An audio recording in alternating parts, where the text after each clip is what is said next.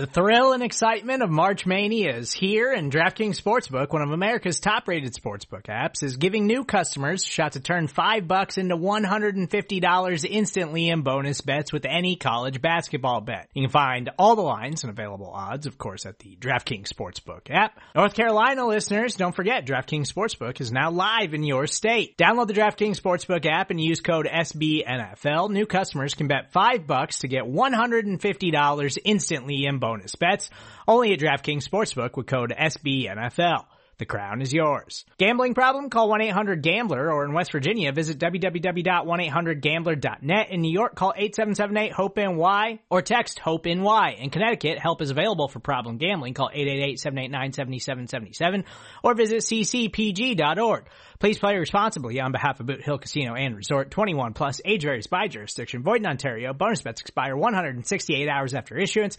See dkng.com/bball for eligibility, deposit restrictions, terms, and responsible gaming resources.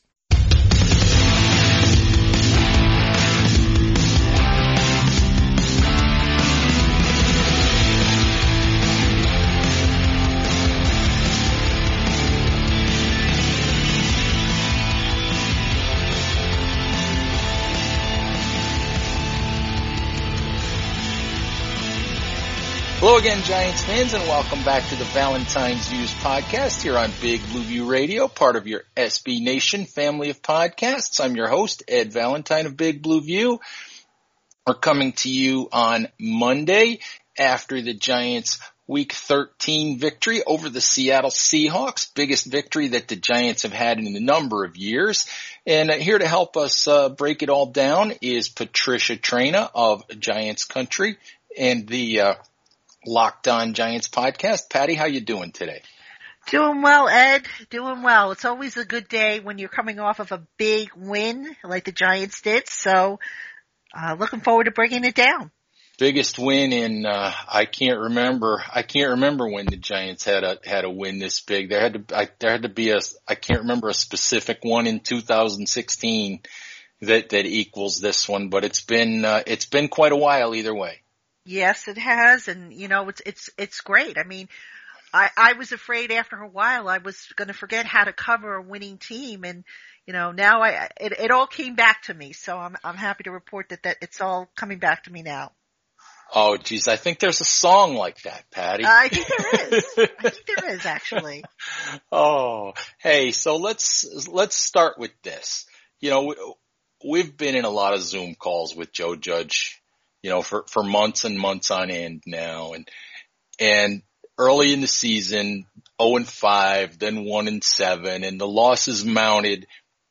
And I have to admit, it was getting tiresome to hear Judge, after every single loss, you know, turn everything to, I see progress. You know, we're losing games, but I see progress. And it was almost getting annoying, and yet you kind of knew in the back of your mind that there was progress there, but I don't think any of us saw this coming. I think we saw some wins come in the second half of the season, but not this. You know, are you as surprised by this as I am? Well, I mean, if you're talking about this, the Giants being in first place, I mean, if you look at the NFC East as a whole, anything could go. I guess nothing should really surprise us. But with that said, I think you're right. I didn't expect them to be on a 4-game winning streak. I didn't expect them to beat the Seahawks. I think if you would ask me at the start of the season if they would win or lose, I'd say they would get crushed. I mean, heck, I even said they would get crushed in my preview. So this has been a very pleasant development for the Giants. And Joe Judge, one thing, you know, I'm taking away from our calls with him is that he's honest, you know, without saying too much. Like sometimes he won't tell you everything, but he kind of leads you to the right path, if you will. And I have yet to detect anything where he's just said something for the sake of, you know, it being coaches speak. And I respect that about him. No, and even though he'll say once in a while, he'll come right out and say, this sounds like coach speak. But yeah, I get what you're saying there, and he's not interview wise, he's not what I thought he might be coming out of the Belichick tree. He does try to give you something to work with, and he can be pretty funny sometimes when he wants to be. Oh, he's a delight. I actually find him very, very intelligent to speak with. If you notice on the Zoom calls, he speaks very quickly, but if you ever get a chance, and I think we all did back in May, we got an opportunity to talk with him one-on-one, he slows it down a little bit, and he's very interesting, very intelligent, and if you listen to what he says, he does try to slip in little hints to help you, with doing your job, and I like that. I like that he respects the fact that the media, even though, we could be a little hard on people in the New York sports scene, that we have a job to do, and he makes the attempt to help us without compromising what he's trying to do. That's true, Patty. What I want to talk about right now, as we look at this team, and this team's gotten, over the last few weeks, they've gotten so many contributions from so many places that you would never have expected, them to get contributions from, so many of these guys like Jabal Sheard, and who weren't even on the roster at the beginning of the season. And I go back to the coaching staff.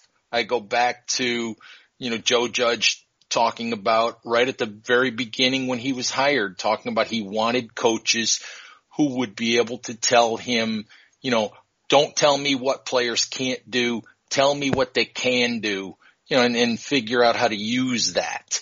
And I look at what the Giants have done, and I just give immense credit to this coaching staff, to Jason Garrett on offense, to Patrick Graham on defense. And that has to extend, to the position coaches for figuring out how to use a flawed roster on a bunch of guys that really don't have big NFL resumes. I mean, I'm just incredibly impressed by the work this coaching staff has done. I don't know how you feel about that.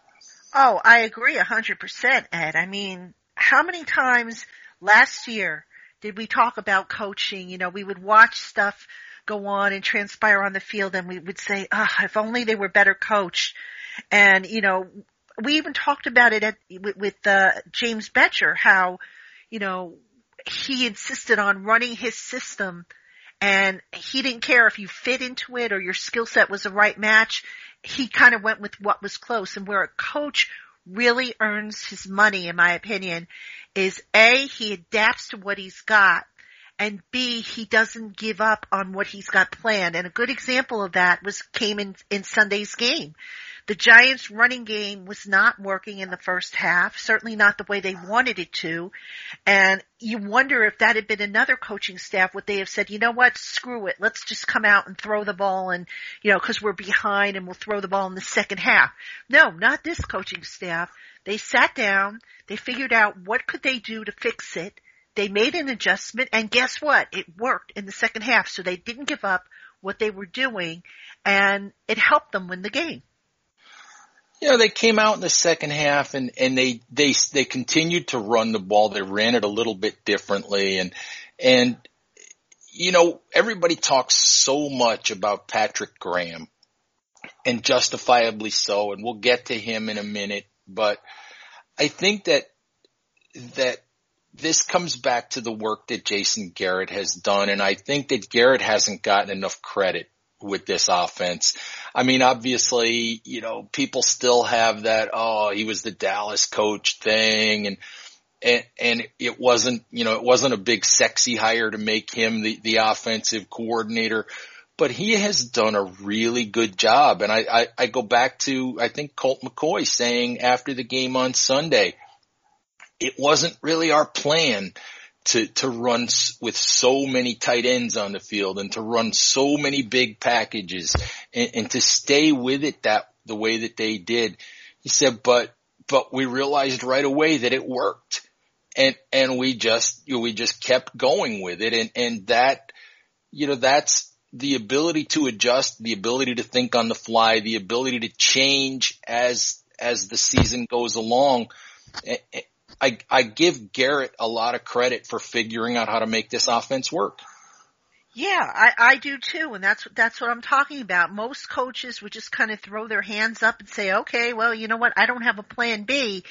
And you know what that reminds me of, Ed, and I'm sure you'll remember this because like me, you're of that age bracket. Bill Belichick, when he was with the Giants, he used to do that at halftime. Like he would come up with a plan and draw it up right there on the sideline to help make an adjustment if his defense was having a problem. And that's what a good coach does. He thinks ahead. He's always 4 or 5 steps ahead of, where he needs to be. And he has a plan A, B, C, D, and E.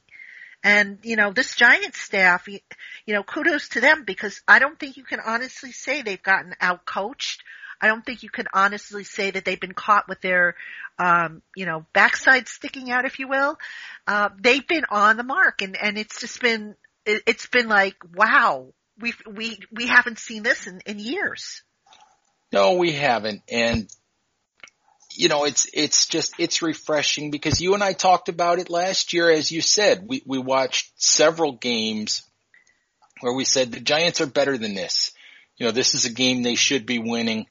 They're losing this game because they're being out coached or they didn't have a good enough plan or whatever that, whatever the case was. It's just refreshing, and as we talked about Jason Garrett. We've got to talk about Patrick Graham a little bit. I mean, I will be the first one to admit that I was a little leery of the hire of Patrick Graham because I was a little bit leery of the situation with him leaving the Miami Dolphins and with Brian Flores basically, being perfectly willing to let him go to the Giants for, what was really a lateral move. It made you wonder, with Graham's lack of experience as a coordinator and Flores, I guess unwillingness to fight to keep him made you wonder, just how good of a coordinator this guy would be. And now I'm wondering how long the Giants can keep this guy. Yeah, seriously, that's a good question. But, two things about Graham in Miami. I think what appealed most to Joe Judge is Graham down with the Dolphins pretty much did what he's doing with the Giants right now. And that is, if you remember, between trades and injuries, Graham had like a different cast literally every week. But yet the defense got better and better and better. So that was the appealing part. Now I'm with you. At first I thought, well, why Graham of all people? Why him? And, I think the Dolphins, they had no choice but to let him go because the Giants tacked on that assistant head coach title, which in essence made it, even though it's a lateral step, it was technically a promotion. So I think that's what factored into the equation. But again, Graham has shown, as he did with Miami, that he can take a supporting cast, and it doesn't matter if it's an undrafted free agent, a guy from a small school, a first round pick, whatever, and put it all together, mix it up, and come up with a gourmet meal. Very, very true. It just, I would have thought that in a way that Brian Flores would have fought harder, but it is really amazing what the Giants have done defensively. You look at the number of different people that they've done it with, the number of edge rushers they've done it with, the revolving door that they had through a good chunk of the season at the second cornerback spot. The fact that they really have gotten nothing out of Xavier McKinney this year, and yet week after week they have a good plan. They have schemes that allow them to get to the quarterback, without a player who might be considered a dominant, you absolutely have to double team this guy kind of pass rusher. And they don't make mistakes. They keep plays in front of them and they tackle the football. It's impressive, the discipline that they play with.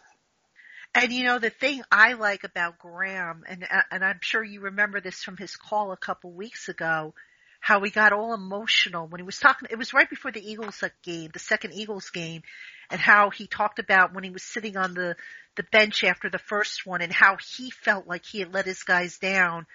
That's what you want to see in a coach. I mean, no ego attached. It's like, okay, when the players do well, that's on them. When they don't, that's on me. And what a refreshing sight and a refreshing attitude to see. Because, in this NFL, you've got people who are ego-driven. And I don't have to mention names. I think you know who some of the people are I'm talking about, where they would throw players under the bus whenever they lost. But when they won, they were right there to take the credit. And that whole act got tiresome. And I think that's another big reason why these players stay bought into what is going on, regardless if the record is 8-3 or 3-8.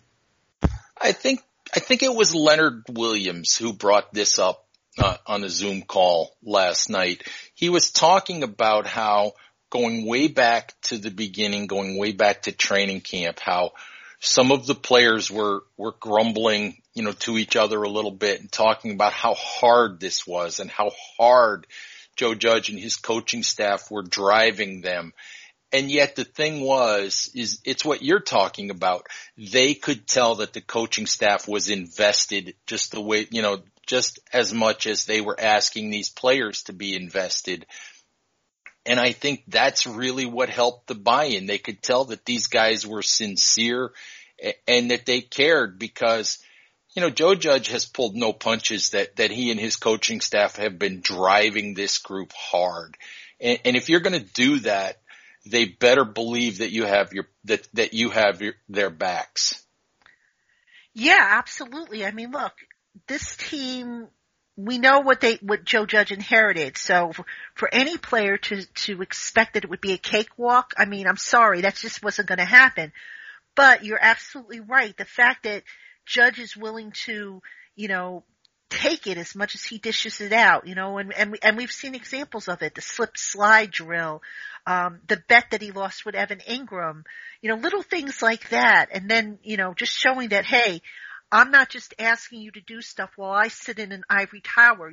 They practice in the pouring rain and all the coaches are out there, they're not sitting indoors or watching from a window.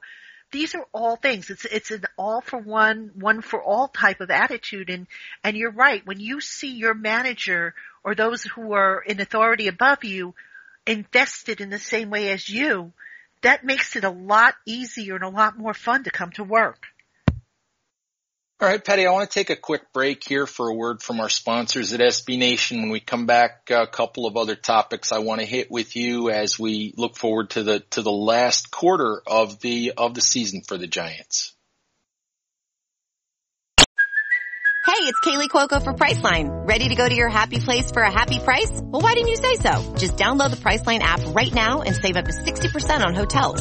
So whether it's Cousin Kevin's Kazoo Concert in Kansas City, go Kevin, or Becky's Bachelorette Bash in Bermuda, you never have to miss a trip ever again. So download the Priceline app today. Your savings are waiting.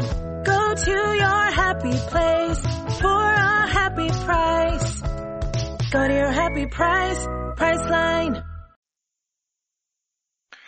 All right, Giants fans, back here on the Valentine's Views podcast. Ed Valentine with you, talking with Patricia Traina about the Giants 4-game winning streak, Sunday's victory over the Seattle Seahawks, and also about what's to come here for the Giants. Patty, I want to talk a little bit about the remaining schedule, but before we do that, we've been talking about this Giants team and the discipline they play with and all the different guys that they get contributions from.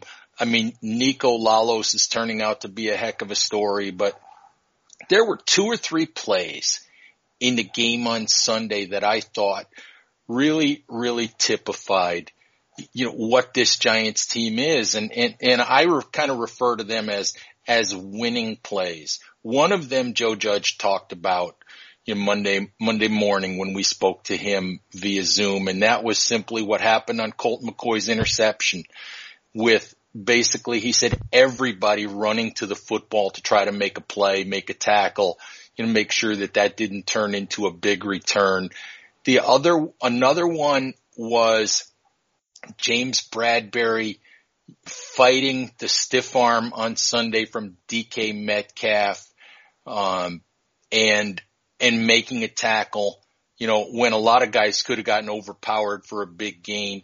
And the other one that I don't think has gotten much notice was when Russell Wilson fumbled the ball. If you watch the replay of that, as he reaches for it, you just watch Jabril Peppers swat his arm away so that ball remained loose, and the Giants continue to have a chance to recover it.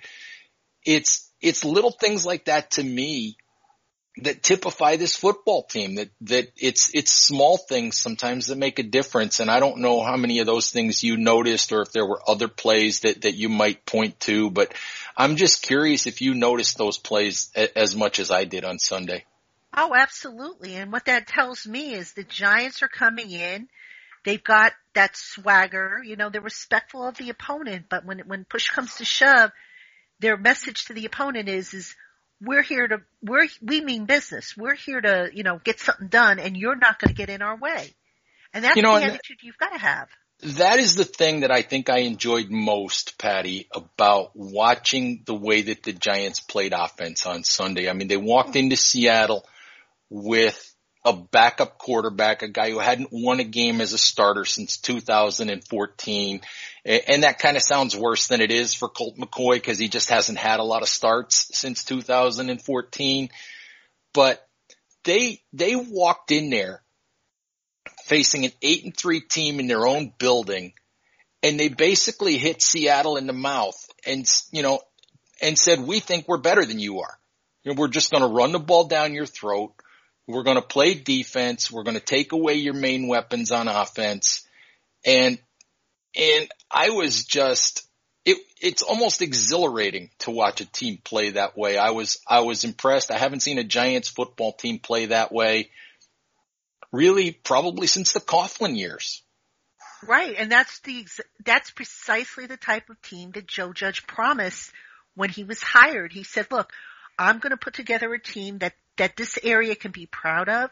I'm going to put together a team that, when we go out there, we're going to punch you in the mouth for 60 minutes. And he has delivered on his promise. And that's another reason to love what Judge is doing. Everything he has promised to do has come to fruition. Some areas stronger than others, granted, but this man has delivered in what he has promised. And you think back to how, when Ben McAdoo was hired and Pat Shurmur was hired, and how they got up there and they talked about restoring pride and doing this and doing that. They didn't really have plans to get it done, which is why, in part, they failed. Judge came in, he had a plan, he had a direction, and by golly, he has stuck with that despite, all the twists and turns that the schedule has had to take because of COVID. And I just think, it's not going to happen, but if the Giants do hang on and win the NFC East, I could see Judge getting serious consideration for, Coach of the Year. I think he would be worthy of it if he gets this team and if they win the NFC East. Oh, I would agree, Patty. And let's talk about winning the NFC East at this point. Quarter of the season remaining. Arizona, Cleveland, Baltimore, Dallas left on the schedule. Maybe a while ago I wouldn't have looked at least the next 3 games, as really winnable for the Giants, but I probably see that differently now. 5-7. What would, look at the next 4 games and what would you be satisfied with over the next 4 games from the Giants? Is there a 1-loss record that you're looking at? Are you just looking for, for the quality play to continue? What would satisfy you at the end of the season, at this point? I think I would want to see, number one, the level of compete remain consistent. The Giants, again, other than that week 3 game against the 49ers, haven't really been blown out in any game. And this is even when they were still trying to figure out who they were and what they did well. So that would be number one. As far as like a one-loss total, I don't think they're going to win the rest of the games. They're going to go, without a loss, but I would be happy if they could pull off a loss against Arizona and Cleveland. I could see them potentially losing to Baltimore, and if they don't beat Dallas in the regular season finale, then something is radically wrong because Dallas is just an absolute mess. Yeah, dumpster fire comes to mind, Patty, when you talk about Dallas. You said it, I didn't. No, I did say it, but it's so interesting and it's so refreshing. We're in December. We're talking about meaningful Giants football. We're talking about positives. We're not talking about draft picks. We're not talking about the head coach getting fired. I don't know about you, but I'm enjoying this for a change. I love it. I sat down over the weekend on Saturday and I started to write something about the draft. And then I had another idea for a feature that was more for the present. And I just said, you know what? I'll save all that for after it's all done. Obviously I've started studying that stuff and whatnot, like I always do in late December and whatnot.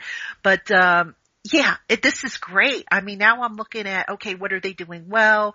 Where are they taking the biggest jump? What do they still need to do?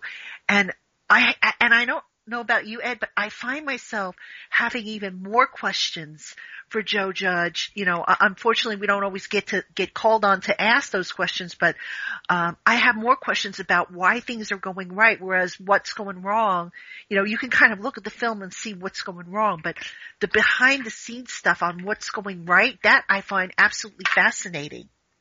Well, it gets tiresome.